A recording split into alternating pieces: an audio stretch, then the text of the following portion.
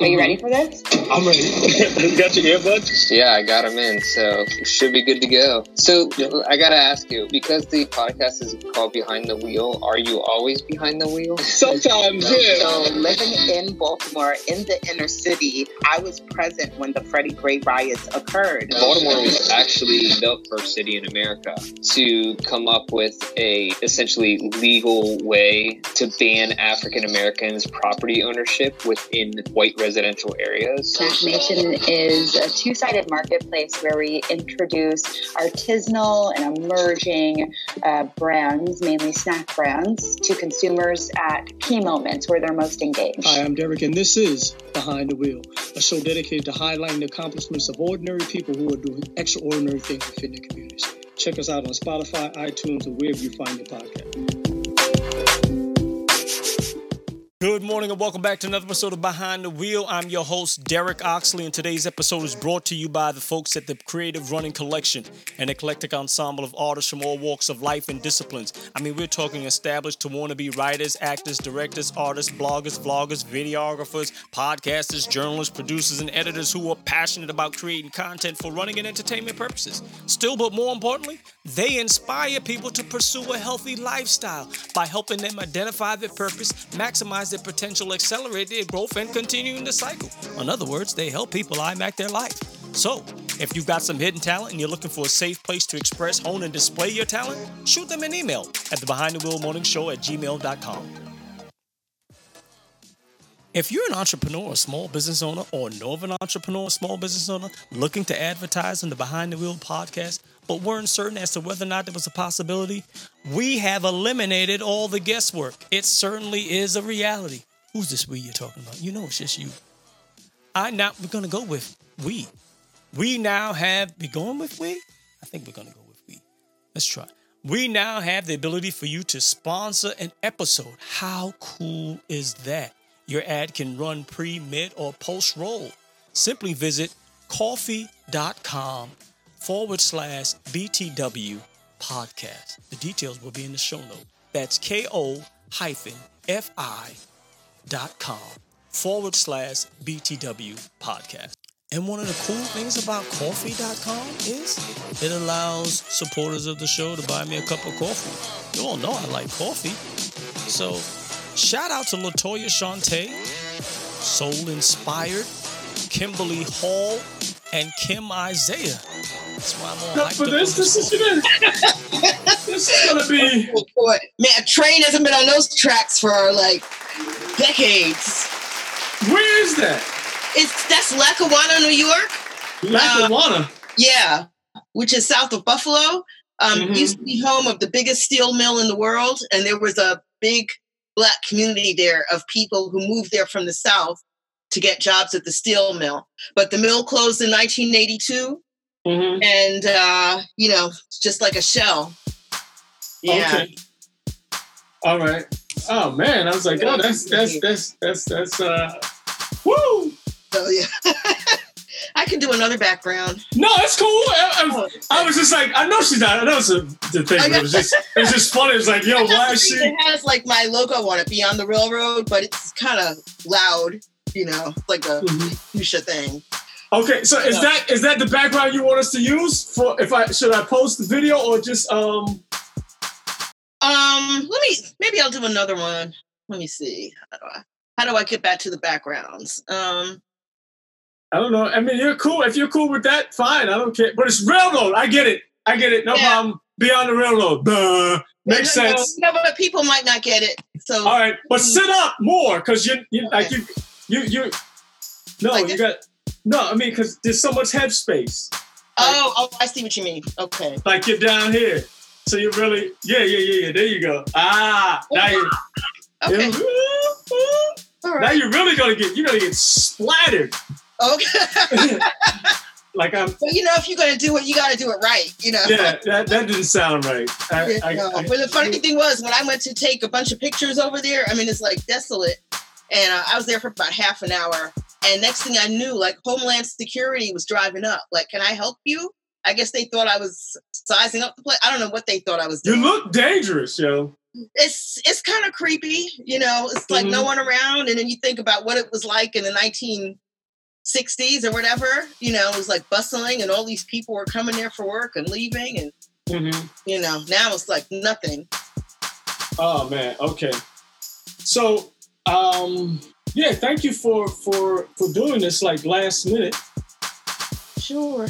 This thing is doesn't want to. Just trying to get the light here. I just invested in Zoom myself. I'm so happy. It's like you can do so much, Yeah. Movies, video. Yeah. I mean, it's just all kinds of stuff you can do. Yeah, I'm excited. So were you a runner? Are you a runner? You're a runner, right? Yes. Yeah, okay. I'm a runner. I started I've run 23 marathons. I started running a little bit in high school. And then when I was in college, I was actually a dancer most of my young life. And when I was in college, the track team would ask if I wanted to join because I guess my legs looked strong. But I didn't really get interested in running until it was like in the mid 90s. I moved to DC. And I had this medical thing happen and they weren't sure if it was cancer. They said, we've got to go in and look. So my searching was really cool. I said, if this is nothing, I'm going to go run a 5K. And it was nothing. So I kept up my end of the bargain and then I got hooked. And within a year, I had done my first marathon, Philly. That was 98. So, I would do marathons every 6 months. Back then that was like a lot. Now people are doing them 3 in a weekend. But I got addicted because I felt like whenever I was training for a marathon, that was like my motivation to stay healthy and to keep working out. And it was good stress relief because I was working on Capitol Hill and Okay. So anyway. Well, I just wanted Eversley is how you pronounce your name. I don't want to butcher it. Yeah. Okay, so I'm going to do a brief introduction. Welcome to the show. I'm going to ask you if you're a D&D lady or a $5 lady. D&D. Oh, D&D. Yeah, for sure. Dunkin' Donuts or $5. I don't really care. It's just a warm up. We get to talking. Okay. You're a marathoner, and then why we're here. Okay. All right, and then we'll get into it. Cool. All right. All right. Good morning and welcome back to another episode of Behind the Wheel. I got my glasses on. I want to look smart. Talking to something. These are real glasses. Okay. It's not just a prop, right? Good morning and welcome back. Good morning and welcome back to another episode of Behind the Wheel. Why am I talking in that voice? I'm your host, Derek Oxley, and today we have a special guest. Why are you laughing? I hope she doesn't get hit by a train if you're watching this. The next one is due for another hour. We're good. So we've got an hour at least before she gets splattered by the train. I became familiar with our guest through a recent guest that was on the show. Mr. Steven Jackson had put me on the spot. He said, you definitely got to check out Melanie Eversley. She's been writing for some time in quite a few publications, and now she has her own publication, which we'll get into. Give it up for Melanie Eversley! Hello! Hi! I am doing well. I'm so excited to have you here on the show, on Behind the Wheel. Thank you for agreeing to speak with me. Before we get started, though, people want to know. People are always asking. They're inquiring. They want to know, are you a D&D lady or are you a $5 lady? D&D all the way. When I heard that they were going to be shutting some down, I was highly upset. Yeah. Wow. You took it personal? D&D. Did you petition for them to stay open? Not only that, they're like committed. I mean, I remember during the hurricane a few years ago, they had a sign on their door saying, we're going to stay open 24/7, no matter what is going on out here. They didn't stay open during the pandemic, but I'm sure they wanted to. Yeah. But I love them. So for those of you who are not familiar with Melanie, why don't you tell us a little bit about yourself, how you got started on this road to running, and more importantly now, this writing career of yours. Okay. Gosh. Okay. Well, I guess I'll start off with the running thing. I started off running in high school. I grew up in New York, and I took a gym class, and we would run around the Central Park Reservoir. And I remember it was a big deal to me when I was able to run all the way around without stopping. That's like 1.5 miles. So I would run now and then just for fun, but I wasn't really committed to it. In college, the track team tried to recruit me because I had actually been dancing from the time I was 3. I had a couple of cousins who actually helped break the color barrier in the ballet world. And one of them, when she retired, she opened a school.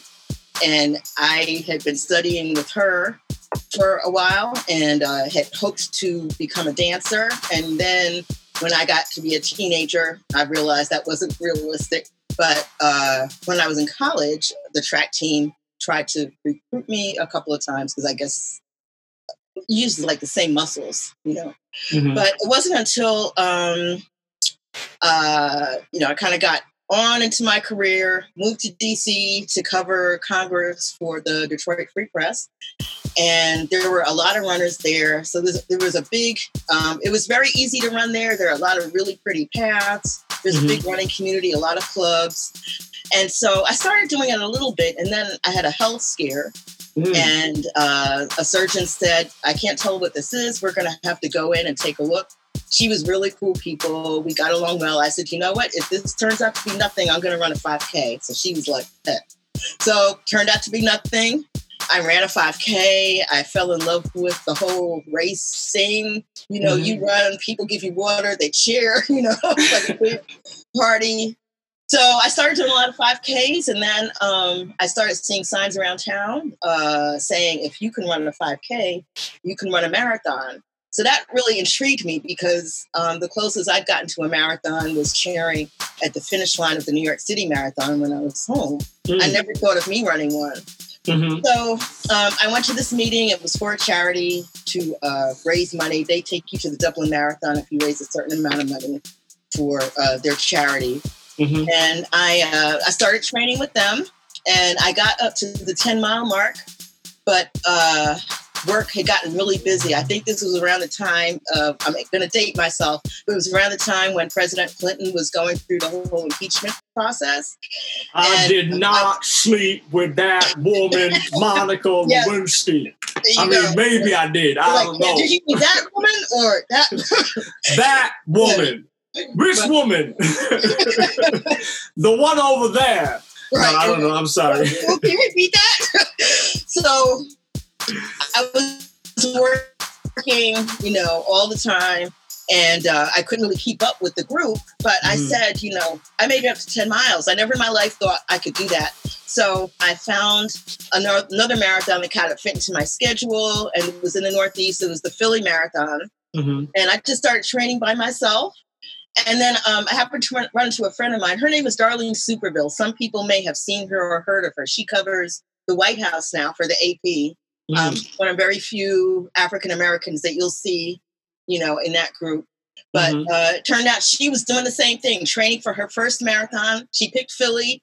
So we went there together. She's much faster than me. But, you know, we went to Philly together. We started together, and then I said goodbye. You know? And that was such a blast. I hit the wall.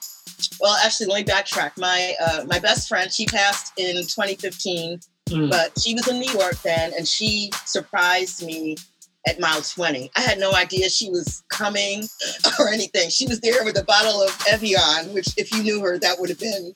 Oh, that's some bougie water. Like, yeah. Not like regular water, but Evian. You know? So Evian. You would have took anything at that point. Walmart water. But what was so funny was I was still running, and I remember telling her, I feel great. I don't understand it. I feel great. So she's like, keep going. Half a mile later, here comes the wall. I mean, it was like, boom. So from 20 and a half till the end, it was like walk, run. And I connected with another runner who was going through the same thing. So we just kind of pushed each other until the end. So that's when I just became addicted to marathons. And around that time, I was doing them every 6 months because it was, I felt like being in training gave me motivation to just work out and it was good stress relief. Mm-hmm. There was nothing bad about it. I always felt better when I was training. Yeah, I wasn't always a runner. My sister for like 2 years would send me information about running.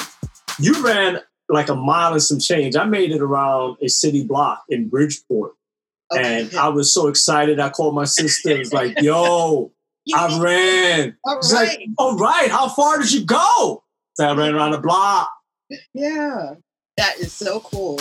That's it? That's all you went? It's around the block? So when did you... It feels so good when you can make, when you reach those milestones. Yeah. Because, up until that point... I wasn't doing anything. I think your body could do that. And when you do it, it gives you this confidence and this lift. Yeah. It was absolutely a great feeling. So Stephen, and the reason we're talking, not just because I don't want to talk to you, I love talking to people. Mm-hmm.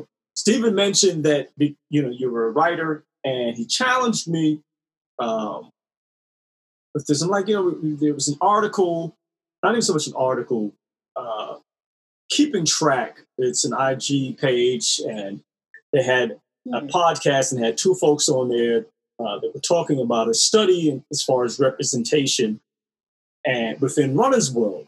And I'm like, well, I don't really need a study. I used to purchase a couple of magazines from time to time. I get involved in something, I want to become familiar with it. So I buy the magazines. It's their magazine. And I was like, I noticed the absence of, Black and Indigenous people of color. And it's like, I didn't need a study for that. So it kind of like, listen, you can have our own magazine. Why not, just have something of your own. But so in just talking, Stephen said, what are you going to do next? And I was just like, Stephen, I was basically not just talking crap, but you don't have to wait to be on the cover of a magazine to feel as though you've accomplished something of significance. Right. And rather than waiting, why don't you get your own magazine and put yourselves on there? Yes. Rather than knocking at the door, asking someone, could you please put me on your magazine? And like, right.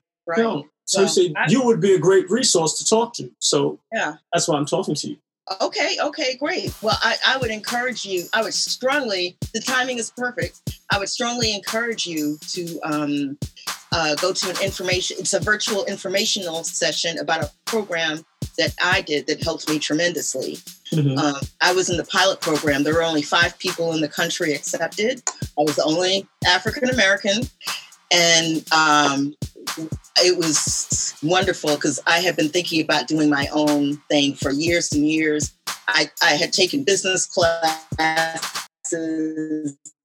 journalism. I had been doing journalism for decades, so I knew what I wanted to do journalistically.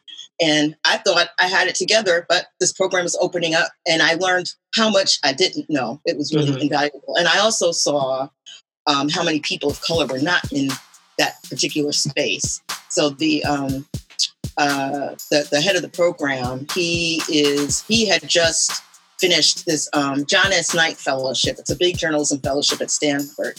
And his project was to help entrepreneurial journalists create news organizations that will not fail, because 80% of them do fail. Mm-hmm. So you want to have people do the work up front so that they're giving the public what they want so that they can, stay viable. Yeah. So that was what he studied. And I guess in the process, he was funded by Google and the Knight Foundation. So he had a lot of contacts. So not only did I learn a lot from being in this boot camp that he ran, but I also made lots of connections. So he was separately teaching a seminar in Philadelphia, and he invited those of us in this in the boot camp to come. We were spread out around the country. We would meet via Zoom. Okay. And a couple of the folks from Miami, they flew up, and then I was right in New York, so I went to Philly. And he introduced me to Erica Alexander, who played Max from Living Single, and was in Get Out and has done some other things. She actually is executive producer behind Good Trouble, the documentary about John Lewis. Okay. So she had been branching out into the media and had created her own, or was on the road to creating her own organization called Color for Our Media. And the goals of her organization and mine were pretty much the same, giving a voice to underserved communities. And apparently the head of the boot camp had been talking at my news organization to Erica and her partner. And then I met her and her partner, and we talked about collaborating, and we've stayed in touch. I think we both found out that there's a lot more, there's probably 10 times much more work involved than you think there's going to be. So I did finally launch a couple of weeks ago because I said, I've got to do this. And what's the name? What's the name of it? Button. It's called Beyond the Railroad. It's beyondtherailroad.com. And the reason it's called that, this is the railroad behind me, but I don't have a railroad. I feel like I should have the railroad too. I want the railroad. But it's the reason I call it that is that I'm telling untold stories of people of color beyond what we usually hear. So beyond the Underground Railroad, beyond the Great Migration, beyond the other side of the tracks, just we're doing more. And, I've been doing journalism a long time. A couple of things motivated me. One, the lack of diversity in the industry. There are a lot of stories coming out now about the hostility against people of color in corporate America. There was a story that was published a couple of days ago about some of the stress among the staff at the Ellen Show. And there's been stuff circulating about what it's like to be Black in a newsroom also. And I would say all of it is true. For me, I met good people. I met not so great people. And one of the reasons I stuck with it was because other Black journalists would tell me, you're one of the few people we can look to at an organization like that. I was at a pretty big one for about 13 years. And they would say, well, we can learn from you. So I would kind of, stick it out. But I also said, one day I would like to be the boss. So I can actually just produce good work without, worrying about all this other stuff, who's trying to undermine me and all that kind of stuff. And the other thing was that depending on who my editor was, sometimes the stories I did or stories I pitched about people of color would get published. Sometimes they wouldn't. So, actually, during my last go round, I had an editor who I really respect, and we clicked. But there was another person who, would try to block my work. I had proposed a story about there was a Black man had been accused of murder, went on trial, and an all-white jury acquitted him. So this was in Tulsa,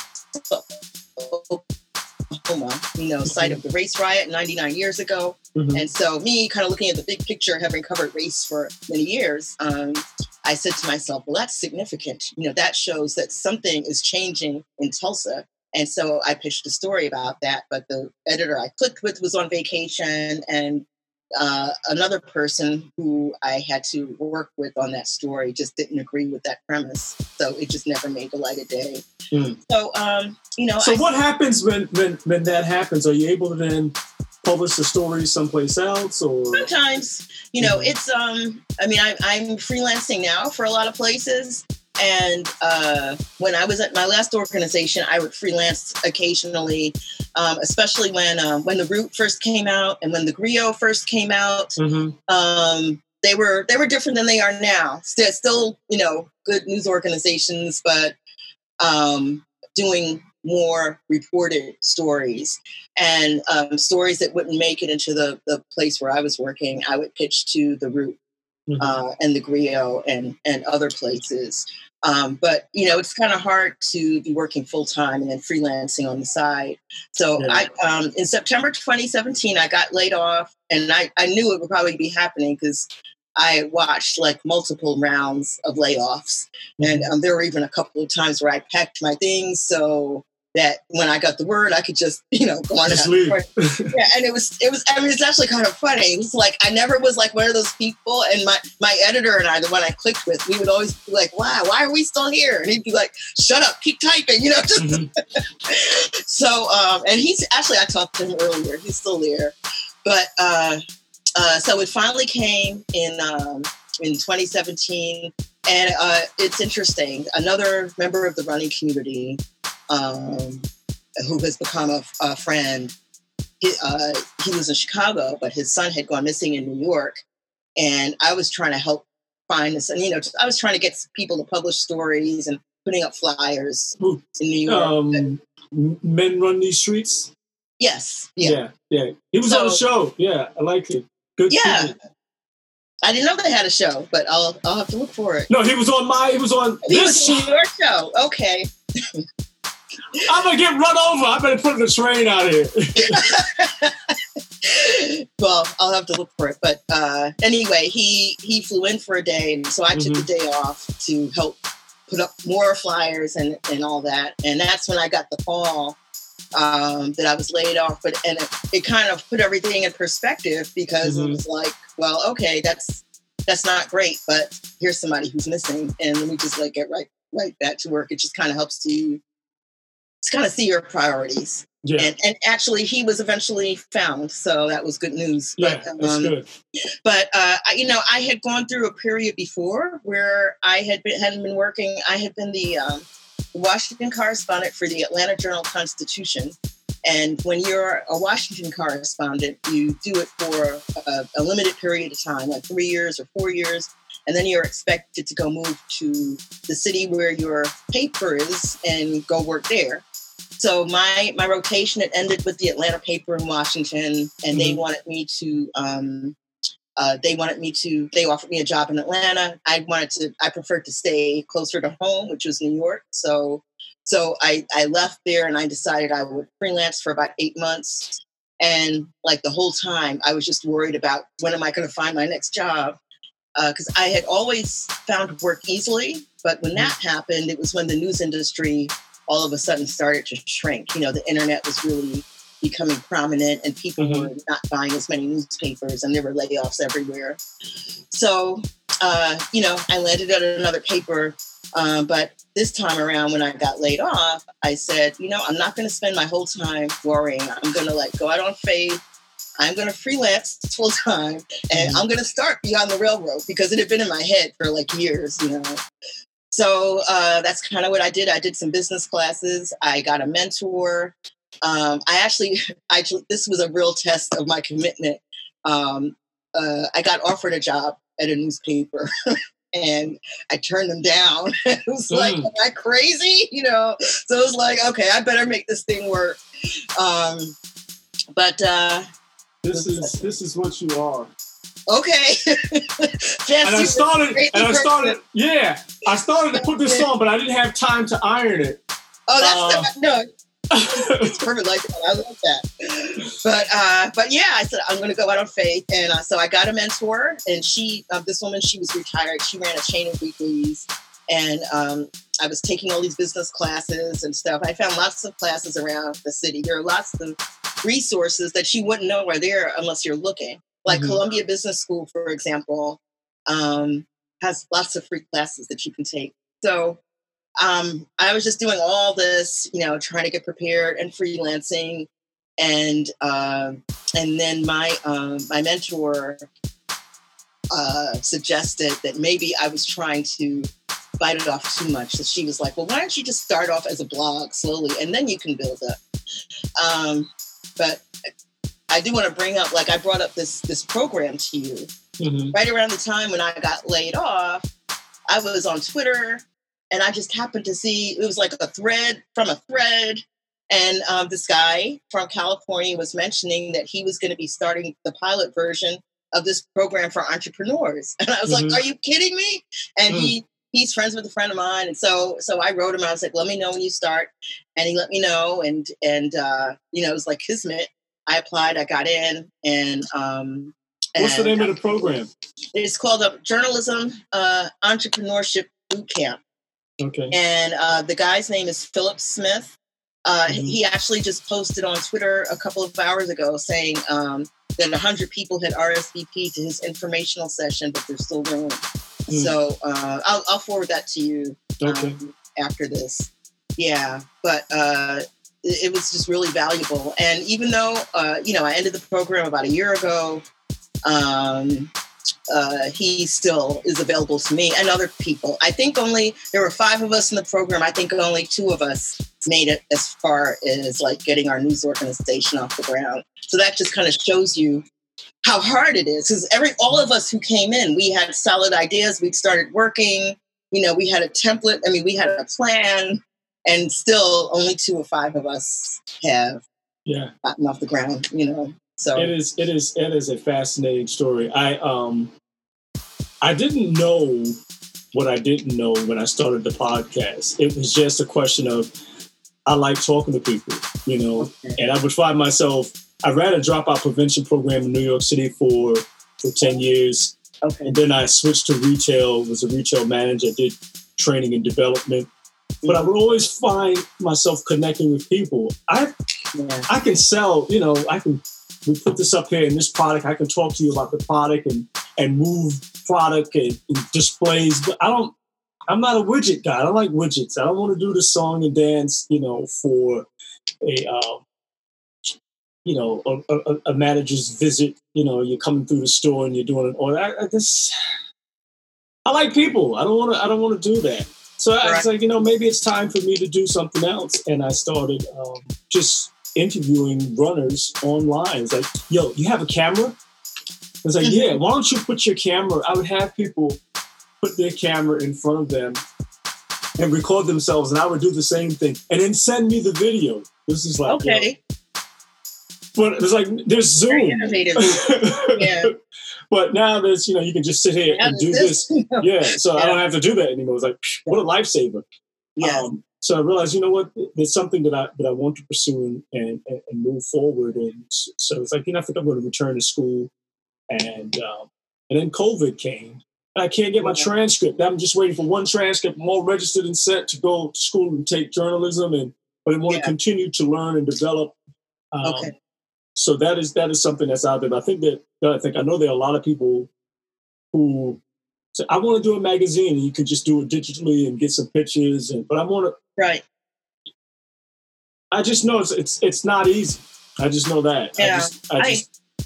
Well, I mean, I've learned what you're actually doing, that sometimes it's best not to stress over, business plan and how are you going to be profit, nonprofit? Sometimes it's best to just go out there and do it and then let everything else fall into place. Yeah, but, I've figured some things out along the way. It did force me to, applying to a couple of programs and not getting in. But each step in the progression, it caused me to, so I need something different. And it led me down a different path. And so being quick to jump out and say, I want to do a magazine is one thing, but I do know, I like the idea of connecting with people. I like the idea of storytelling. Yeah. There's some humor there. I know what my shortcomings are, and and I like to learn. And so if you're telling me, you know what, I want to work for you behind the row. I don't want to stand on the tracks though. Yeah. I'll be on the other side of the tracks. I don't want to get run over. And you need somebody to sweep, learn, clean, or whatever while you're learning because you're building. Yeah, I like that whole idea of that. So when I think James had reached out to you, James and I are talking more. Yes. Yeah. Just being able to share your story. And I was mentioning to him, there's a guy who was at This American Life for some time, Alex Bloomberg, and he worked there, and then he had another podcast he had started. But then he got this idea he wanted to start a podcast company to, develop podcasts and create content or whatever. And so he started chronicling his journey along the way through this podcast. Right. I said, you should start a podcast, James. And so just see what the process is so people can see. I don't think people see the behind the scenes. It's just, I think it's easy. I just fire up my... You just turn on and, I'm here, and I get you on, and I put you on the cover, and that's that. Yeah. But there's so much more to it. So I wanted to talk to someone who, like yourself, who's been in the industry and can help steer and direct. I don't know if you have classes or you have a cohort, or you're going to be, you got an ebook, or to be able to be a resource. I just, whenever anybody calls and asks, can I talk to you? I share with them. This is actually I wouldn't say trial and error. I mean, I've learned a lot, but I also have seen that I thought I planned out everything and there was going to be a neat straight line. And it wasn't. It was more like this. And a long time ago, somebody told me it was going to be like that. And that's what I'm seeing, But one valuable thing I learned, especially in boot camp, was that they taught us to make sure we were giving people what they wanted. And so, they encouraged us to talk to as many people who would be our target audience as possible.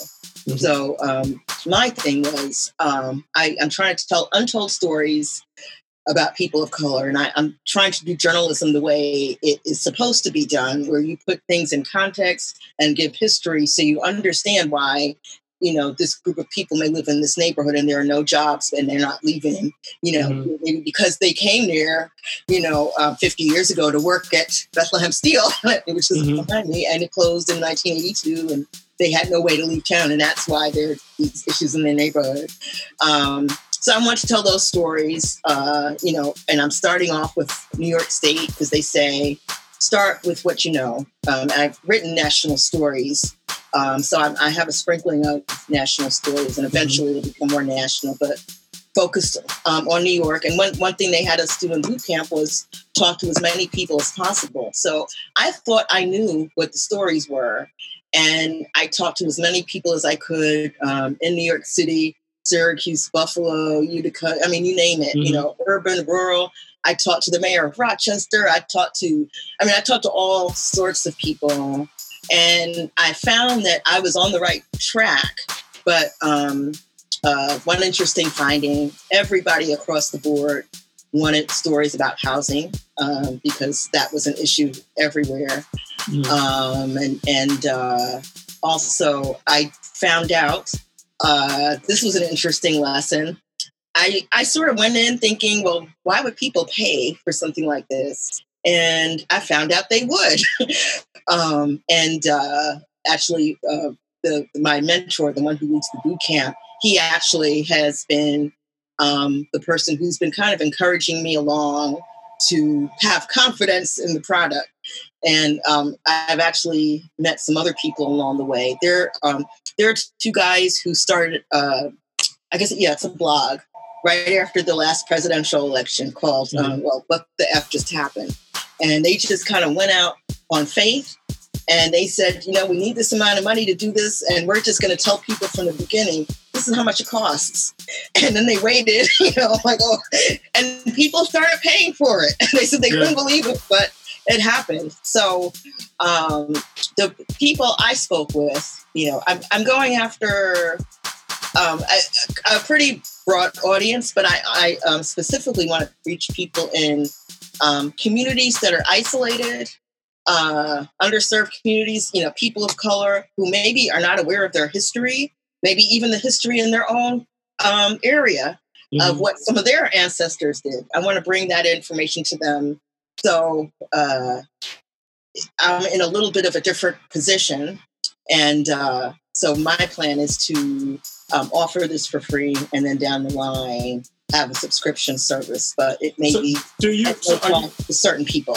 Are you going to have also a podcast or video where people can go in here and listen to your stories? Yeah, that was the plan. Like I said, I had a huge plan that would have required a staff and lots of money. And that's when my mentor was like, it's going to take you 10 years by the time you can do all that. And I was like, you're right. So I was like, let me just put this out there.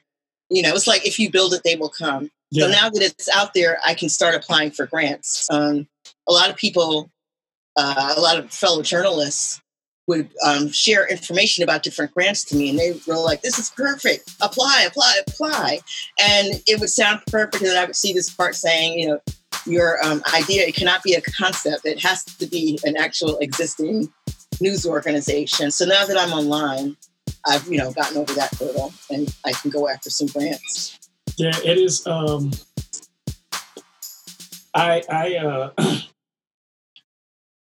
It's incredible how you meet different people for whatever reason, you know. It's been, I'd say maybe 2016. So just interviewing ordinary people who were doing extraordinary things within their communities, and just not just Black people, you know, just regular people who are doing some. Majority are probably Black, but I've interviewed people with no arms, no leg, you know, white, Black, Hispanic, just all over the country, all over the world. And so to hear what you're doing is incredible, man. It is. Well, maybe I can share the link to your podcast. Yeah, I shared your John Lewis story. Yeah. Oh my gosh, he was just an amazing person. And when I learned he was sick, I mean, I think he definitely had more of an impact on my life than I had on his. But for 4 years, I was part of the inner crew or whatever. Mm-hmm. And I mean, I would get frustrated with my coworkers.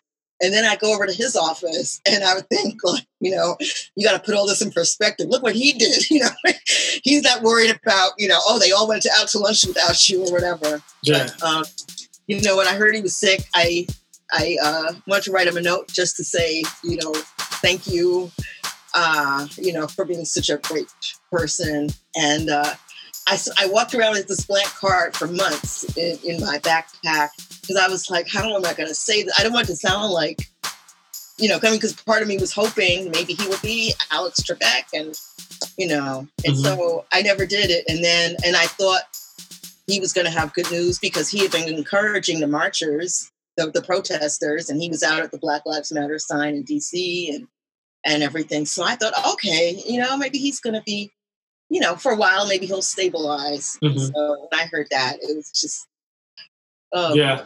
I just had Adrian White, who is in charge of recruiting for the Democratic Party down in Atlanta, Georgia. Okay. And she's like, she's going through grieving, and then having to get a person to put on the ballot. Because you got to do it within 24 hours. So it's like, okay, who do we pick? So they selected a female to go on the ballot. It is interesting to see and to hear. So I'm excited about what you're doing. I know it's going to be incredible. It's funny because in talking, Stephen said I should talk to you. And since then, it's like there's an educator out in California who teaches theater. And there's someone else who's a writer, and she's an actor, and you have these different people who I want to tell stories similar to what you're saying, but I find myself listening to a podcast because I might be on the road, you might be running, you know, you might be on the train tracks, literally, and so you have it in your ear, and you're able to hear these stories, and there's something entertaining. There's so many different. It's a huge market. It's something I've been thinking about, and it's like, you know what? Let me just, like yourself, let me just go ahead and do this, because not as if one day I'm going to die. It is a certainty at this point that it's going to happen. So why wait? Might as well just do it, which is what you're doing. This is fantastic. This is and really so great. You and know, I've been in a bubble just trying to get this thing published. So I had no idea you were doing this. I knew you had a radio show for a while. That's the podcast. This is it. Now I'm on Zoom. I'm big time now. I got Zoom. Zoom is like, I invested in Zoom like a month ago, and they're like, now I've been showing like this archive. They reached out to me. They were like, oh, we have all this historic civil rights footage. I'm like, give it to me. So like every night I've been showing, like tonight I'm going to be showing John Lewis's raw video for his interview for the Eyes on the Prize documentary. Wow. And yesterday I showed C.T. Vivian, and then before that John Lewis. But it's like Zoom makes all this possible. It's just amazing. Yeah, so I'm going to be. we'll continue this conversation, hopefully, because I'd love to be able to, maybe we can work together, help each other, continue to grow. Absolutely. I don't know if you're looking for, I'll be what do you call them? An intern. I just got to get rid of the Grecian formula. You know what? I could be your intern. I told everybody I can't pay right now. I have been overwhelmed by the amount of people who have contributed their stuff. I hope eventually to be able to pay people, but I can't now. And I mean, I said intern, because I know what it's like to be able to, it's like I tell people, I got people, I had my person get back to you. It's just a joke, but you know how it is just to be able to have and to learn another body to talk to. And it's like you feel like you're in this bubble, in this thing by yourself, and then to be able to. Yeah. Can I make a quick plug for a story that's on the... Sure! Plug away! Thank you. So, I can't remember. This is an exclusive. We got an exclusive. That's what we're talking about. How kind of upstate it is. A couple of years ago, I know what it was. When I was in my program and they encouraged us to speak to people around the state about what they would want to see in a news organization, I spoke with this county legislator in Buffalo. Her name is April Baskin. And it was hard to reach her, but once I got her, she was just the coolest. She was like, here are the things that's going on, and I'm so angry about this, and I'm trying to do that. So she told me about this young woman named India Cummings, who she had been studying to be a nurse, and had not ever been in trouble, and then all of a sudden one day just seemed to... something snapped in her mind. She called 911 herself and was like, something is wrong with me. And by the time they got there, she ran out into the street. She carjacked a car, knocked a guy out of his car, drove down the street and crashed. So she gets arrested. The police break her arms a couple times in the process of the arrest. And then she is taken to a place in Buffalo. It's like a jail. It's called Erie County Holding Center. About 30 people have died there under odd circumstances over the last, I think it's 10 years. Mm-hmm. So she gets taken there, and her mother, who lives in Rochester, which is like an hour and a half away, nobody tells her. It just so happens that somebody sees on the news that this young woman was arrested in this bizarre case, and she's now at the Erie County Holding Center. So somebody called the mom and was like, did you know India's in jail? So the mom drops everything. She goes to Buffalo, and every time she gets to Buffalo, the folks at the jail say, well, your daughter says she won't see you. And later on, some state investigators kind of pieced together what was happening with this young woman. It was like she was just mentally unraveling while she was behind bars. Mm-hmm. Talking to herself, going to the bathroom on herself, walking around her cell naked, smearing food on the wall, tore her mattress apart, just all kinds of things. And at no point did she get a mental evaluation, even though it had been recommended. And so the mother's going back and forth, trying to get to see her. Mm-hmm. And at one point does hire a lawyer, and they did get permission to have her removed from the jail and get a mental evaluation. But then there was this question of there were no beds available. And 17 days after she had been taken to the holding center, she went into cardiac arrest. Mm-hmm. And then she was rushed to the hospital. She was revived, but by then she was brain dead. And so the mother had to make the decision to pull the plug 4 days later. So another thing that came out later was the condition that she was in by the time she had been taken to the hospital. Her one leg was so badly damaged that it would have had to have been amputated if she had survived. She was in kidney failure. She was dehydrated.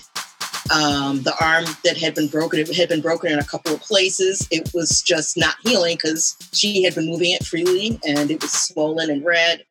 There were multiple things wrong with her. And so the mom has filed a couple of lawsuits, and a state panel investigated, and they actually labeled this young woman's death a homicide. But the local district attorney investigated, and he didn't really announce an action or inaction. He just didn't do anything. So now it's in the hands of the state attorney general, Letitia James, and she's investigating whether to press charges against the authorities. And I just bring it up. I did a story on it. I spent a year, a little bit over a year reporting it because like the story had been out there among people in Buffalo and Rochester, but because a lot of news organizations have been kind of gutted, there was nothing about who this young woman was as a person and what her aspirations were, what she liked to do, what kind of friend she was. So I just kind of sought to tell that story, which is the lead story in Beyond the Railroad. So I just like folks to read it. If you read it and you're moved by it, please share it. You know. Definitely will. So did you have audio and stuff when you're going and you're doing these stories? Are you taking like audio notes for yourself, or how do you what is your the real important interviews, like when I went up to Rochester to talk to India Cummings' mom, I recorded that on I have all kinds of apps on my phone, like every app you can imagine. There are a couple of apps I use for phone interviews, but I used I forget which one. There are a couple of I use. Did you save them? You still have the audios? I still have them, yeah. So I save them. I do everything. I save them. I do everything with my phone. I record the interviews. I take pictures. I shoot video, and because it's just me right now, and I never know when I'm going to need a photo of some random place, whenever I go somewhere, I take as many pictures as possible. So like when I went to go see India Cummings' mother in Rochester, I got off the bus, and then I took a taxi. I had the taxi stop me at this building where Frederick Douglass used to operate his North Star newspaper. I was like, oh, there's a Tallman building. Stop. So I got some photos because I knew I would need them someday, And I think I just got some random pictures of downtown Rochester, and then went to India Cummings' house, talked to the mom. Then on the way back, same thing. And it sounds like a great story. Right now, I'm not a member of a wire service, and I cannot pay anyone for photos. So I use all my own, or I'll look on the web and see what's in the public domain. But yeah, I'm doing it all myself with my phone. When I was at USA Today on the breaking news desk, and they taught us how to do everything with our iPhone, from video. We need to talk. Yo. So like I remember sitting on the curb, like writing my story, Yeah. We definitely need to I would love to do. I would do that for free. I'm going to edit that part. No, I'm serious. Okay, I would do that for free. I'm serious. I'd love to if you could, contribute. I would love to do that. I would love to turn that into a podcast. It would be a great learning experience. I think there is definitely. I got an 8:00, but you have been a blessing to the running community. More so than you know. I'm sure people are going to reach out to you. Whatever you need from me, because I don't believe it was accidental that Stephen mentioned it. He put me on the so he did it like I'm in the middle just before I go. Yeah. We're on the episode, and I'm asking him about his brother and him playing basketball. So Stephen, who used to win between you and Damon? Because I heard Damon. I'm just talking smack. Right. I said, before we get to that though, Derek, I got a question for you. I'm like, what? It's just a basketball question. I mean, where are we going with this? Next thing you know, he asked me, so what are you going to do next? So what do you mean? What are you going to do next? About the posts in terms of representation matters and starting, thinking about a magazine or what have you. And I'm like, right. I have to give it some thought because I know it's a huge undertaking. It's not something that you can do by yourself. And that's when he mentioned your name. You shouldn't have to do it alone. I'm like, wow, okay, well, I will reach out to, I will take action. I will pick up the phone and give you a call. So thank you very much. I'm going to go and check out that story and definitely share it. We will connect afterwards and stay in contact. And anything I can do to assist you. Same here. And I'll send you that stuff about the boot camp. I appreciate it. Thank you so very much. All right. Enjoy. Bye-bye. Bye-bye.